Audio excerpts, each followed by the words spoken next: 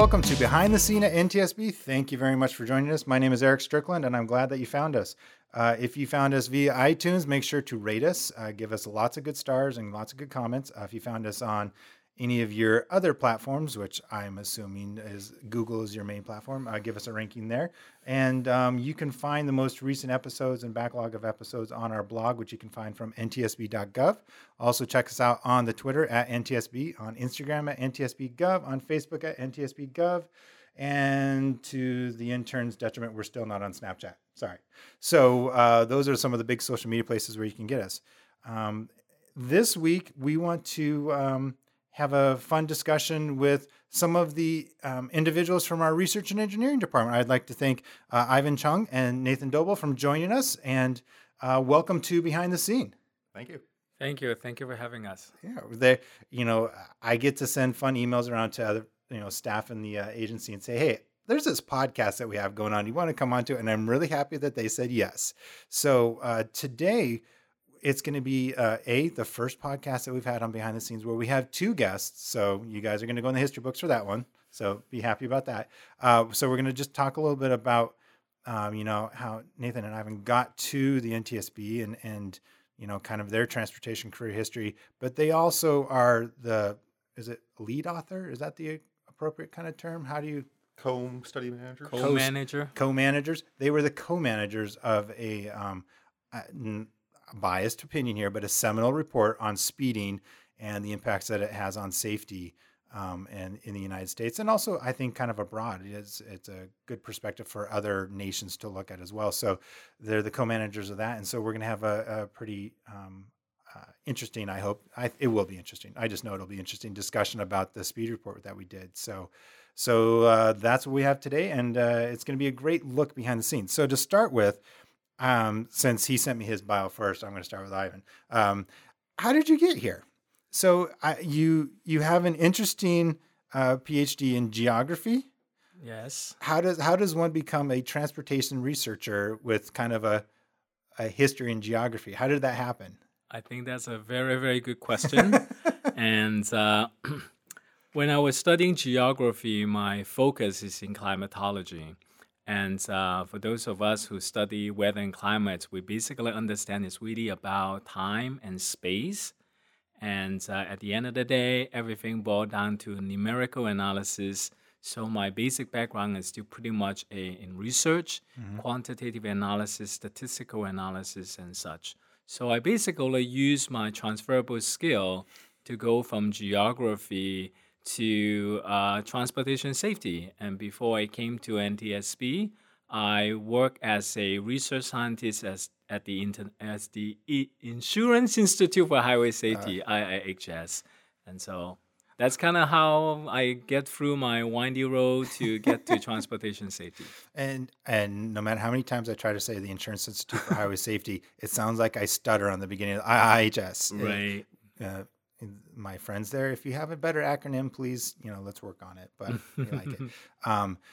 So how long were you at the Insurance Institute? I was there for almost 3 years. Okay. Yeah. And for those that don't know, Insurance Institute is one of the leaders in the country on examining the safety of vehicles as they are involved in crashes. Really, I like their YouTube page is pretty awesome because it's just a whole bunch of cars crashing, and they have amazing science on dummies and physiology and kinesiology and all those kind of things, how the body reacts in a crash. So as part of the staff, staff day, do you get an email saying, hey, there's going to be a crash taking place and everyone just, have a picnic, let's come down, and it's for research that we're going to crash this car?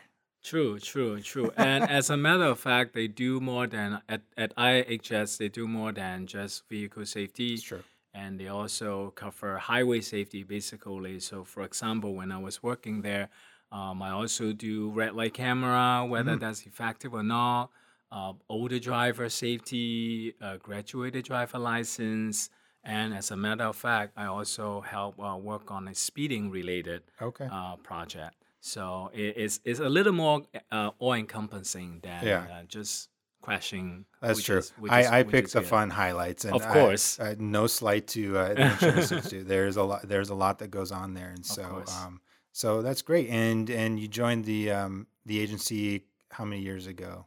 About 7 years ago. Oh wow, Yeah, that's you've been here a while. I didn't I realize that. know. That's very good. Well, when you're having a good time, right? that's true. That's true. And with your background, do you get to help out with any of the meteorological studies that the aviation division does? Very, very, very tangential. Oh yeah, Very, very little. I would like to do, like severe weather related highway safety issue or aviation safety issue, but at the aviation safety, they do have official yeah. meteorology, and so yeah, Just elbow your way in there. Just yeah, yeah, remind them. Well, true. cool. Well, thank you very much. And then Nathan, you and I got to spend some time at a conference a little while ago, and you shared a story with me that I didn't even know was like a thing, looking at evaluating air traffic control systems and how flight management patterns and all that. To be honest, I didn't even know that was a subset of some of the research or issues that went into FAA type of work. That sounds fascinating to me. Like, how did you get into that? Were you interested in aviation and wanted to find interesting research topics to get into, or? I was always interested in aviation. Through some internships in college, I got involved in the air traffic management world. So looking at sort of the strategic aspects of air traffic control, where the traffic flows should go, and how many aircraft should be in those flows, that sort of thing. And then I just kind of stuck with it through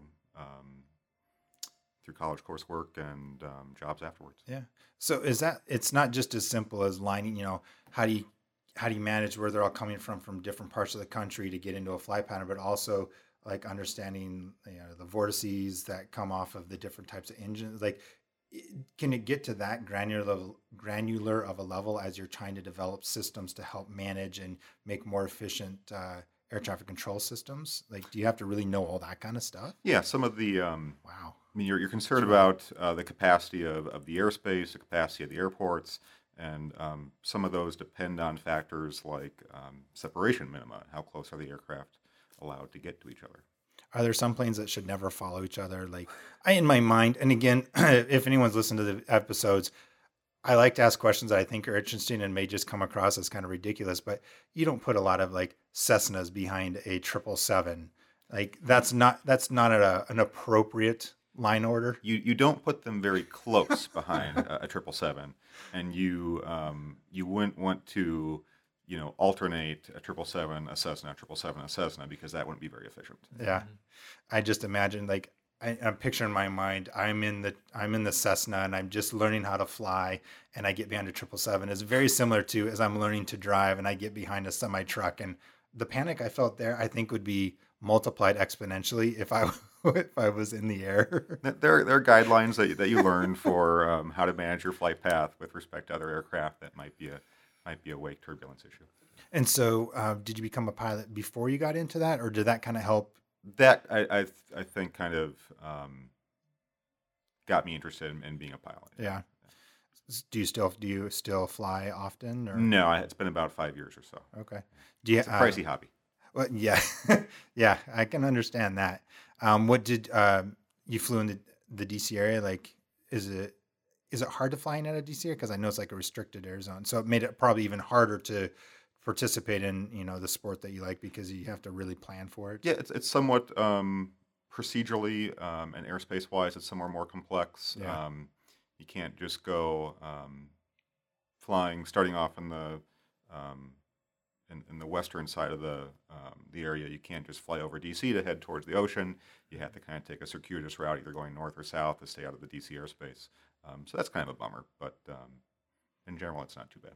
So it's not just like understanding how to fly a plane. You got to really understand your maps and understand all the other rules that go with it. In one of the earlier episodes, I didn't realize that there was a whole separate ground school and flight school. I didn't realize there were two different things. Yeah. The airplane is kind of a noisy and bumpy classroom, so it's usually preferred to do some of that work on the ground first. It made total sense, but it wasn't something that my mind even like processed. So I get it. So, well, that's very cool. And so how did you go from all of that to get to the NTSB? Because you've been here 5-ish 5 years. Yeah. Like I said, I'd been sort of in this very small niche of a very small niche of aerospace work for essentially since my college years. And so I thought that when I saw the job announcement that this would be a good way to still stay somewhat in aviation, but also to sort of broaden my horizons a little bit with the other modes. Yeah, that's really cool. Well, awesome. Well, given that very interesting background, I don't have a smooth transition to this. Let's talk about speed. And so, recently, I guess it came out just a month and a half ago, as we're recording this. When you listen to this, it came out in August-ish. The board meeting was July 25th, Okay. 2017, and the report was published a few weeks later in August. Yeah. Okay, so August 2017 is when the report came out. To big headlines across the country, not just I want to say within the advocacy world, but a lot of different states and a lot of different agencies were taking notice of it because it's been a trend across the country to look at increasing speed limits, I should say, on the highways. I'm a Montana native, and I learned to drive when there was that buffer period when there was technically no speed limit in the state because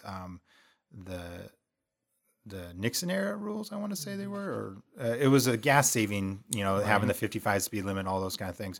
Those got revoked and repealed. And so you went back to what you had been before, which for Montana was reasonable and prudent, which as a 14-year-old driving, reasonable and prudent was a different idea than what my mother's was, and definitely different idea than my driving instructor's was. I can't imagine having kids these days get in a car and told, all right, let's just keep it under 95 when we get on the interstate, and still getting passed by cars. So just to say, it was an interesting time to learn how to drive. But all of that said, we now have speed limits and states are doing that. But most notably, like Texas increased it to 85 in some areas, which is pretty fast. And my layman's understanding is, people feel that they can go faster, so they will. And the cars have gotten better. Suspensions have gotten better. Road construction's gotten better. And so driving 85 in a vehicle, 10, 15 years ago, you could really feel the vehicle fighting back at around 70 or so. So you knew to kind of keep it slow because it felt dangerous. Now you can drive 100 something and you don't, because of all the wonderful systems on a vehicle, you don't get that kind of feedback that, hey, it's wobbly or whatever. It kind of fixes itself. That doesn't mean I'm necessarily driving better. It's just that I'm not getting some of that feedback. So then you're getting an increased speed limit. And, I've kind of gone a little bit on there, but is that some of the stuff that you kind of anecdotally heard as you went through this? Like, we've got all these states increasing speed limits. They feel that they can, so they will. And there's not much else behind it. I mean, so that's how I got it. So I rambled on a little bit. So let me circle back to, so we've got the speed report that came out. States are going to use this to look at it and find ways to go forward to make their roadways safer because no one's really looked at speeding. It's about a third of all fatalities, but it's not, quote unquote, a focus area of some of the national funding dollars, correct? Correct. Did you, in your work on the report, did you kind of get any hints as to why it wasn't a focus area? Or did it just never had been carved out in any of the federal spending dollars? I think a lot of the time that what we heard, particularly in the advocacy side of things, is that there isn't like a social stigma to speeding. And as you know, in American culture, fast car, everything is about speed, so it's like, it's in the American culture that going fast is a good thing. And if you're driving too slow and you actually have the negative feedback and say, what the heck is going on, with you? So I think there's a lot of that cultural issue associated with that. And unlike alcohol, drunk driving and, distracted driving or even fatigue, people really understand that is bad for you. Yeah. You're going to cause not harm to yourself, but cause harm to others. And I think at this point, we don't see that for speeding. And I think that's probably one of the major obstacles that we have to get through. And I think we believe that, through the reports and our discussion, with various people, that I think there is a a role that national leadership needs to come Yeah. up. May that be from the federal agency, or may that be some of the larger safety group like National Safety Council Hmm. or GHSA. Places like that can, or even the law enforcement community Yeah. can step up and then just make sure that the American public understand that speed come with risk, Yeah. and sometimes you may think that, hey, I'm just going to hurt myself, but oftentimes it's not. There are other people. It's going to be the collateral Yeah. damages. Yeah, that's interesting. All of those agencies that you mentioned and, Mm-hmm. and the stigma that's associated with it, no one's really looked at this for many years in a large sweeping report like this until we did. How did this come up in the hallways of the NTSB? How was it decided that, hey, Nathan, Ivan, you guys want to do a report on speed? Or is it more of you have kind of a whiteboard with ideas on it that you may want to approach, and just given staff availability, time, resources, all that, you kind of choose which report to do? So I guess that's a long way to say, how did we get to this? There's a varied and Byzantine process for coming up with safety study topics. In this case, I think it was actually started by a former colleague in the group who was pretty familiar with the highway mode and highway safety issues, and she had identified this as an issue, and then we did some initial research to establish the scope of the problem, see what other folks had or hadn't done around this issue, and then reviewed that within our office and determined that it was a good topic for a safety study. Yeah. How long, and it's very clear that I'm not a researcher, so how long does that kind of process take? So when did those conversations start? Like, so the report came out August 2017. When did you really start thinking about having this as something that the NTSB would do for a report or a product study? Probably sometime in 2015, I think. Yeah, I would say Okay. probably about 2 years ago. Then that's sort of like this whole we call that the proposal process, come in place, and we kind of like even though we kind of inherited the topic, the subject matter, but we still have to own it. And in order for us to own it, we need to figure that out. Hey, what's the safety scope of this particular topic? Are we out there is going to spend the government resources, in this case, our human resources and our time, and making sure that the money is well spent? Are we going to save life? Those are the things that we need to kind of like balance this out. And then that process, I would say, probably take about 2 to 3 months, or maybe even a little longer than that. Probably about 3 to 4 months time frame before we actually get the board approval, and the board member has a say, and they have an opportunity to ask us questions. Are we covering everything that they think is important? Are we covering too much? That sort of stuff that take time. And after we have gotten the approval, I think that the actual research probably take about a year. Yeah, so intense effort for a year. We received approval from the board to go ahead with the research in October of 2015.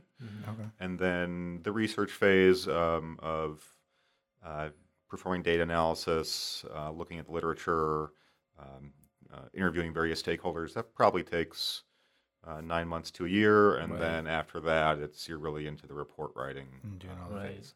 And the analysis of all the data that you've gathered, and Right. And I would say that the analytical part and the actual research part is, we don't just say, we go out and interview for 3 months and then we do 3 months of analysis. It's sort of like simultaneously happening at the same time. And I also want to kind of talk a little bit about, the back end when the writing process, it is very involving and very intense. And I think, it show as the final product, even though, at the time it could be pretty painful to go through that process. But at the end of the day, the report is the shape that it is right now.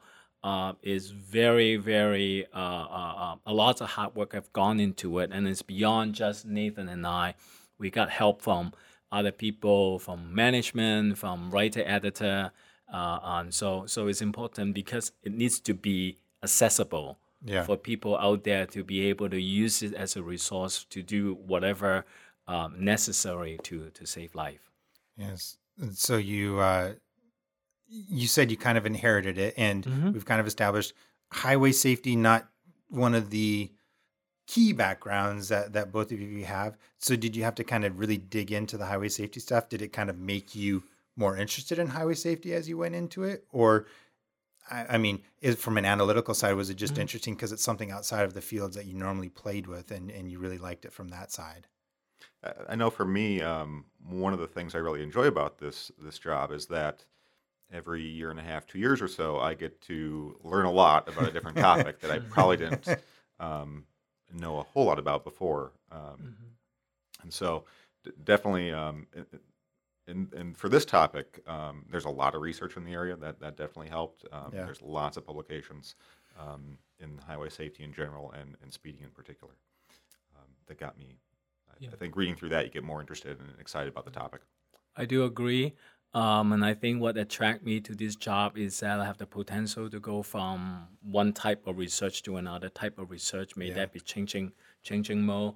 But more specifically about the speeding report, is not too far from my main lane. Yeah. And, even in the last 7 years at NTSB, I have been involved with, many safety study and some other accident report that is by and large mostly highway safety related. Yeah.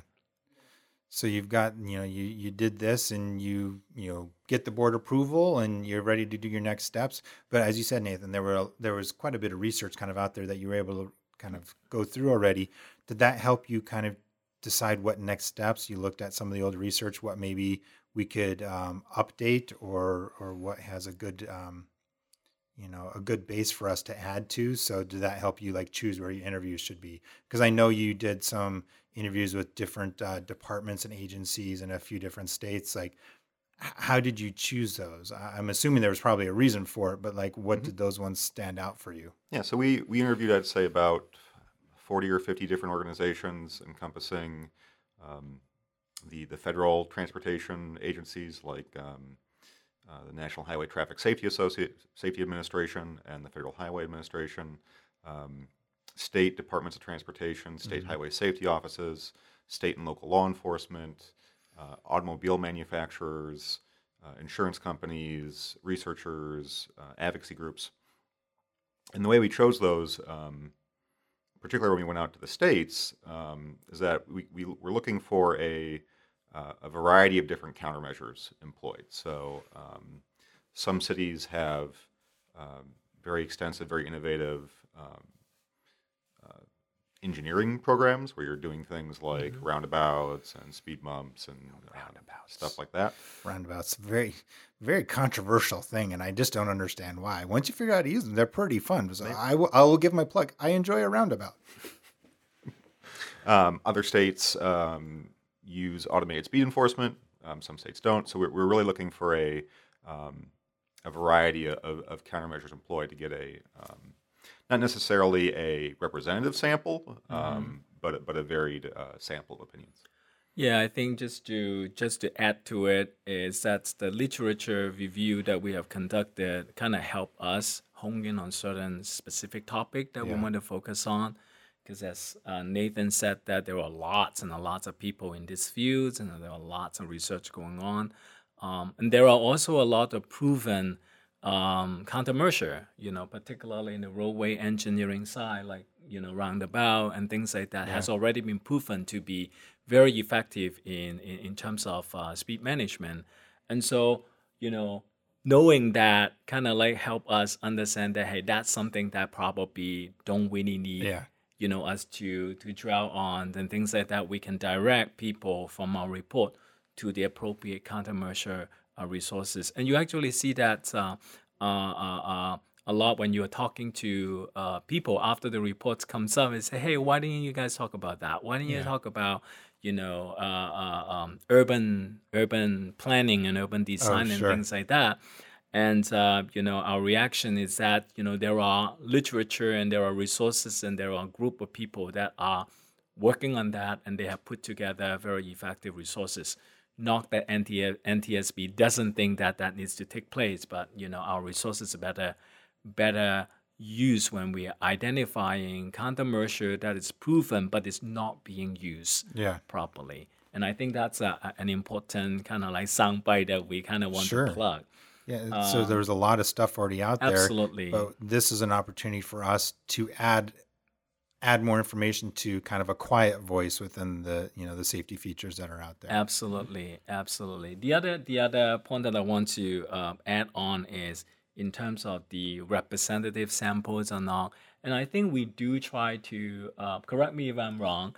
And we do try to look at more urban versus, more rural states and large cities, smaller city. And we kind of do want to, like, during our interview and when we're collecting those information, to have a decent, representations of the variety of environment that we work on. Yeah. So to get those interviews, you went out to those those agencies most likely, or caught some of them if, because we're based in the DC area. If some of them were here for national conferences, try to talk to them there.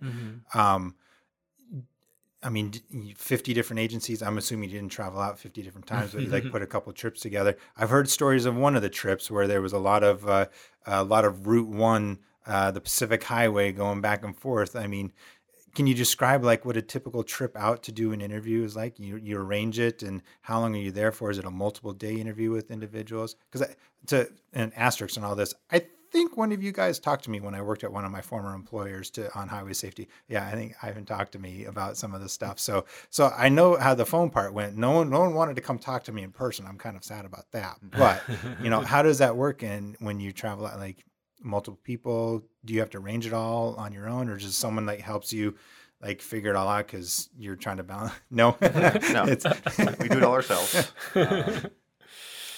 And we try to make the travel somewhat efficient. So we'll set up meetings with, generally speaking, I think we would, for each trip, we'd set up a meeting with the State Department of Transportation, the State Highway Safety Office, the state police or state patrol, and then we would ask them for some context at the local level, some cities or law enforcement organizations that were doing innovative things at the local level to set up further meetings with those organizations. Yeah. And so you could go around and get all that taken care of. That, I mean, did some of them say, oh, you're going to be talking to so-and-so? Well, they're going to say this, but it's not really quite true. Or did you get a lot of just people just happy to be talking with someone and happy that someone was looking at the issue because it's something that they've been trying to deal with for a long time? Yeah, in general, I would say the response was fairly positive. Yeah, I think we try to also make our interview, I would call it structural, but informal. So, they typically get a sense of when we are coming in, what we would like, to talk to them about. And we don't have a set of questions, so to speak, but this is a general topic that we want to talk to them about ahead of time. So then oftentimes you see them, they're very, very willing to talk to us. They are also very willing to, raise the concern, about certain things, and I would say most of the times are very, very open-ended. They are very open-minded. They like to give us information. Some of them are very prepared. Yeah. They may even have presentation for us. And some of them actually take us for a ride, to go to certain countermeasure that we can actually see. And as a matter of fact, one interesting experience we had was that the person who took us out driving around, was so excited and then so trying very hard to push certain, countermeasure. We found it very almost like a trying to buy a new car. Yeah. So that was very interesting. I can just imagine be like, hey, so you got a rental car here. Hey, just give me the plate number. I'll make sure you don't get a ticket, but see if you can get the camera to flash on that road, and you'll see how efficient these automated enforcement systems are. Right. We also, sometimes the interview also yield interesting information that was like, really? That's sort of like, kind of like a light bulb go on kind of situation. So some of them doesn't get into the report, right? But it's still very interesting for us. It helps add framework for Absolutely. you. Well, I will say I am going to steal a structural but informal whenever I have to try to invite someone else on this podcast. How that all works. So, so you did all the interviews, you doing your analysis, you go through the report writing process, 6 to 8 months or so, you said it took. Mm-hmm. How many drafts did you go through? Did you did you lose count? Yeah, I mean, there are about 4 or 5 sort of formal steps in the process, where it gets reviewed by at various levels, both internally and externally. But then there's dozens of drafts in between there. Right. You just saved those email folders just for historical reasons. Yes. I had a great idea on draft 3. Let me go back and find that. Or I said this in the 7th draft, but you didn't want it in the 9th draft. So let me go. There's also the fact that Nathan and I are different kinds of writer, and at the end of the day, you want one product, one voice. Yeah. So you got that situation, to deal with, and also. NTSB have a different way of doing the writing than other agency or other organizations. So there were lots of kind of systematic, thing that you have to deal with. That's why there's writer editors. I have to say, unsung heroes for any board report you see, any accident investigation report, anything that comes out. Right. I know I'm not a good writer. I'll be honest about that. My sister still reviews things that I write that aren't for like professional reasons, just because I'm not very good. I love the fact that the agency has writer editors to help out the unsung heroes. So all of you writer editors, very, very please keep it up. Especially someone have to deal with writer like me. First of all, this is not my first language. Number 2 is that my style, as Nathan can attest, is more, right? So there's a lot of work that had to go in to make my writing presentable. You want to share as much as you can and let everyone know what's going on. Yeah. It doesn't need a footnote. Let me just write it all here. Right. That's funny. So would you like take drafts and like just sit down in a room and go line by line and talk to each other? Or was it more of a kind of like a game of Battleship with email? Here's my report. Now your turn to shoot back a version. It starts out that way, and then in the later stages, you get down to line by line, and you're stuck in a room for hours on end. And that's days. That's always fun. You just switch up to different rooms. That just makes it look different. Right. Certain day that I do feel like I either need to jump out the window or just crawl back into a hole, But again, at the end of the day, we have a product that we're proud of. Well, and that's just it. Like you then can have discussions with each other that you may not have thought about, and add an extra view and perspective to the report. So, I mean, right.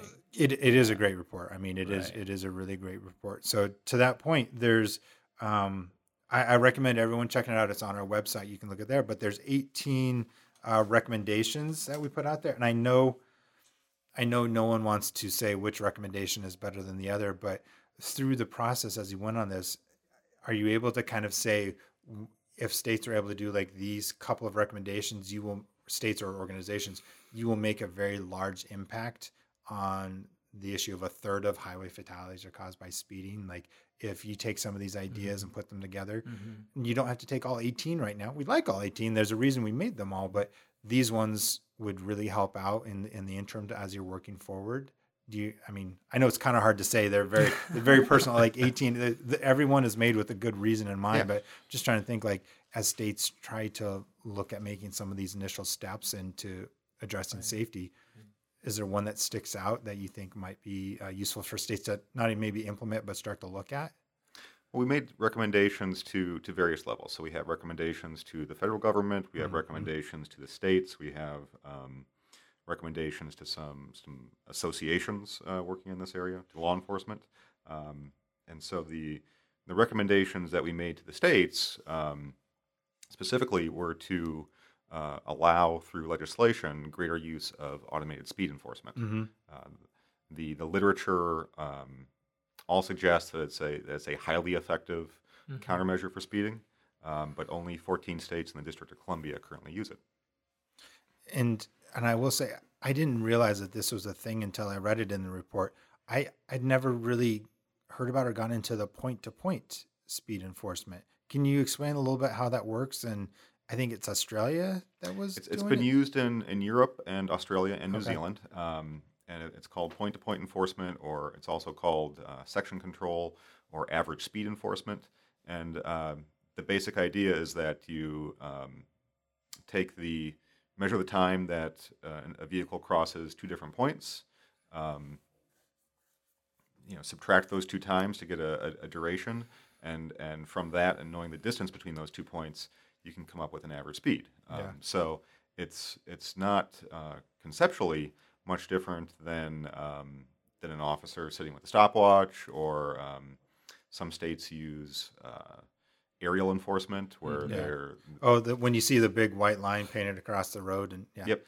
I've always wanted to see the helicopter hovering above me to do that, but I haven't. So the difference is that now the technology is available, things like automated license plate readers, where you can do that in a more automated fashion.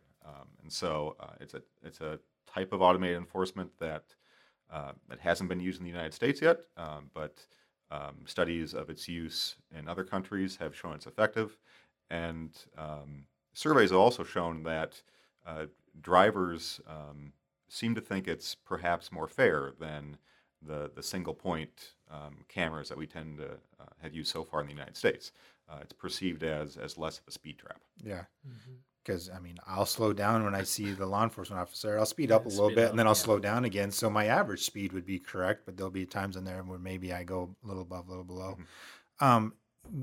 Do you see that as something that as we get farther along in these discussions about automated vehicles and the technologies and the V2V and the V2I, is it something that a piece of technology on a vehicle that talks to a specific speed reporting piece of technology in the infrastructure could help with? Do you ever, I'm thinking totally out of the box on this, or well, in my mind, it's out of the box, but has anyone discussed that, how, vehicle infrastructure type of technology can help with some of the speed enforcement as well? Because I know we talk about it on crashes, but. We did hear those comments in our stakeholder interviews. However, for the purposes of making recommendations, the NTSB is generally looking at a 5 to 7 year timeline, and so given the average age of vehicles and how long it takes to turn over the fleet, we didn't focus on some of those issues so much in this report. But certainly, as we move towards automated vehicles, there'll have to be policy discussions around the sort of speeds that those vehicles can drive. And also our recommendation, even though we have specific recommendation that we want a particular agency, as an example, to implement certain thing or change certain thing, but at the same time, the whole reason why the report is so much bigger than just having a list of 18 recommendations is that we want the report to be a way to start conversation. Sure. Get the researcher to think about, certain thing like what you were referring to, what's the next step? How are we going to push the envelopes to get to the next phase or the next generations of speed management and things like that. So I think that's something that's oftentimes people think, it's all about a recommendation, but it's also about the contextual information that builds around the recommendation. Well, yeah, there's no reason that you locked yourself in a room for multiple weeks on end to have it ignored. It really does help enlighten a conversation, go forward. Exactly. With that in mind, are there pieces of the report that you found fascinating as you were going around doing the interviews that you were like, I never even thought about that, or this is something that I'd like to dig a little bit more into, and that it made it into the report? Do you have a favorite piece of the report, or one that you find most interesting? Either I, the I, whole I, product, I love all parts of the report equally. as you should. That is And that's actually, I want to kind of like use your question to kind of step back to the original question about, is there a specific recommendation that we want to push? And I think, you see the report is actually integrated. It's integrative, right? I mean, that's all. That's go to the whole idea of speech management, and needs to be about engineering. It needs to be about enforcement. It also needs to be about education. So that's why you see so many recommendations, and each of those recommendations has a slightly different timeline and in some way difficulty to implement. So I think that's why we kind of don't want to say that we have our favorite Yeah. recommendation, because at the end of the day, if we really truly want to head toward zero, so to speak, I think all of this needs to take place. Yeah. And I think that's a message that we kind of want to. It's like you're reading my want to mind. go. I did kind of set you up with is your favorite one, but you guys were right on that. It's they all work together. Exactly. It's hard to separate them out. They're not also the be all end all. There are other ideas that are out there, but all what is it? There's no magic bullet to deal with this issue, Absolutely. and so it's a bunch of different pieces that go Right, together right, and are right. out there. And so, having spent a lot of time in the highway safety world, I know that speed is something that we've always talked about, but some of the reports and the data are a little bit older, or they're very localized. It's something for an automated enforcement system on these 5 square blocks of this neighborhood. And it's hard to extrapolate that into a larger area sometimes and to go beyond. So I think, I know a lot of people are really excited. I think this is a great report for us to have as have our name on as the NTSB, and have the recommendations out there to, let people know these are the things that you can do for safety. So, well done on the report.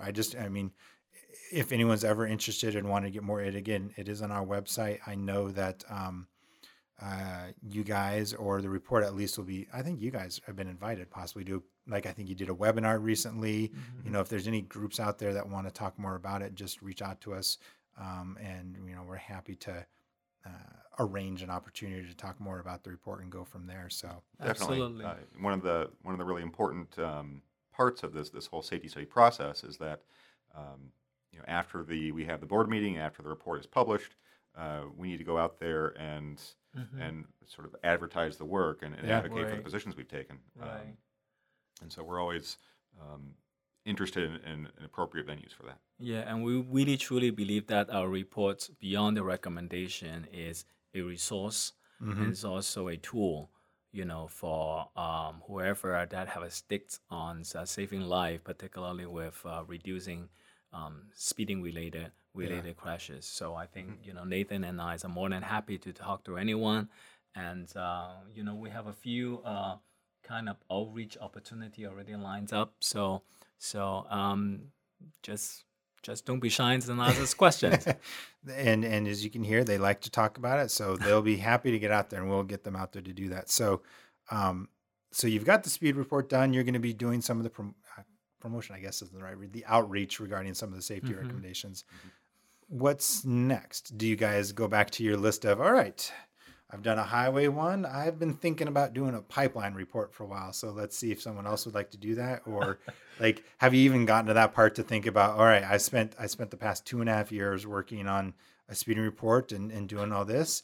Is there a built-in decompression time? As you said, Nathan, you get all this new information and you become an expert on this thing for a couple of years.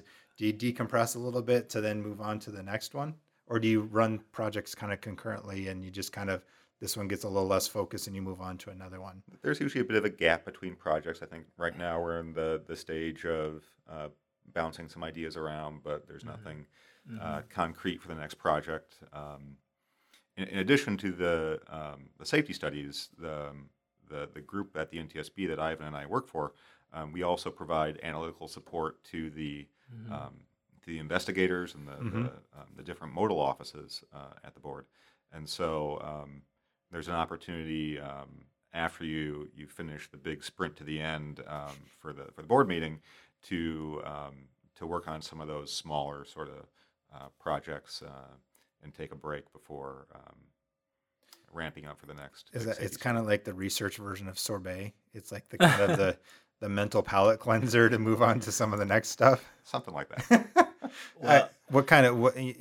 Are you able to share the kind of analytical reports that research engineering does and that you've been working on? Is that so for me?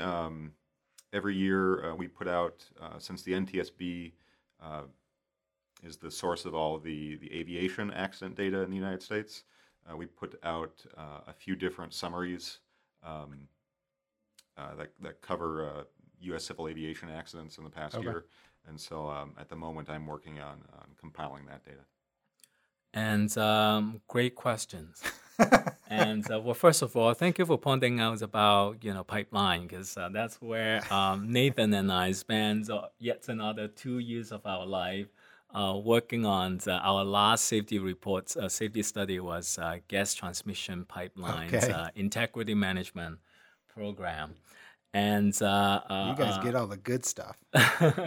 Like Nathan's, and I also have other work that I needed to do. I am, because of my background in highway safety, I tend to get involved with some of the accident investigation involving highway safety issue.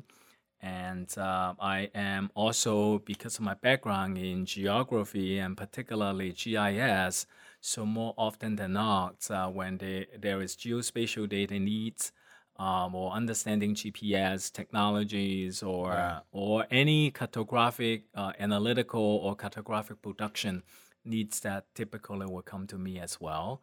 And I answer a lot of questions about FARS, which is the fatality analysis reports data, and basically a lot of things about highway ended up would be something that I do. Yeah. So and just to also enrich our understanding on RE10, which is where we work for, which is known as the safety research division within the research and engineering office. We do safety study, that's our big thing, and we also do all this support for other model offices or other offices, including your group within NTSB. It's very important to understand that we are a group of interdisciplinary people. We have Nathan is engineer. We have human factor engineer. We have psychologists, and we have anthropologists, physical anthropologists, and I'm a geographer by training, and we used to have epidemiologists.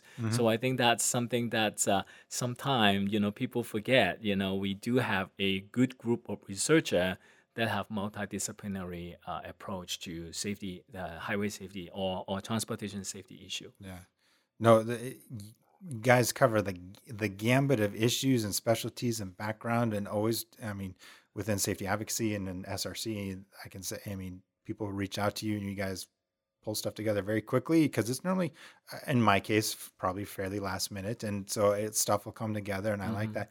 Although I will have to say, when I was getting my master's, the GIS stuff was a little over my head. So I'm a little sad to know that now that I'm done, I had a resource that I could have reached out to help out with that. So, I do always, kind of put in that plug.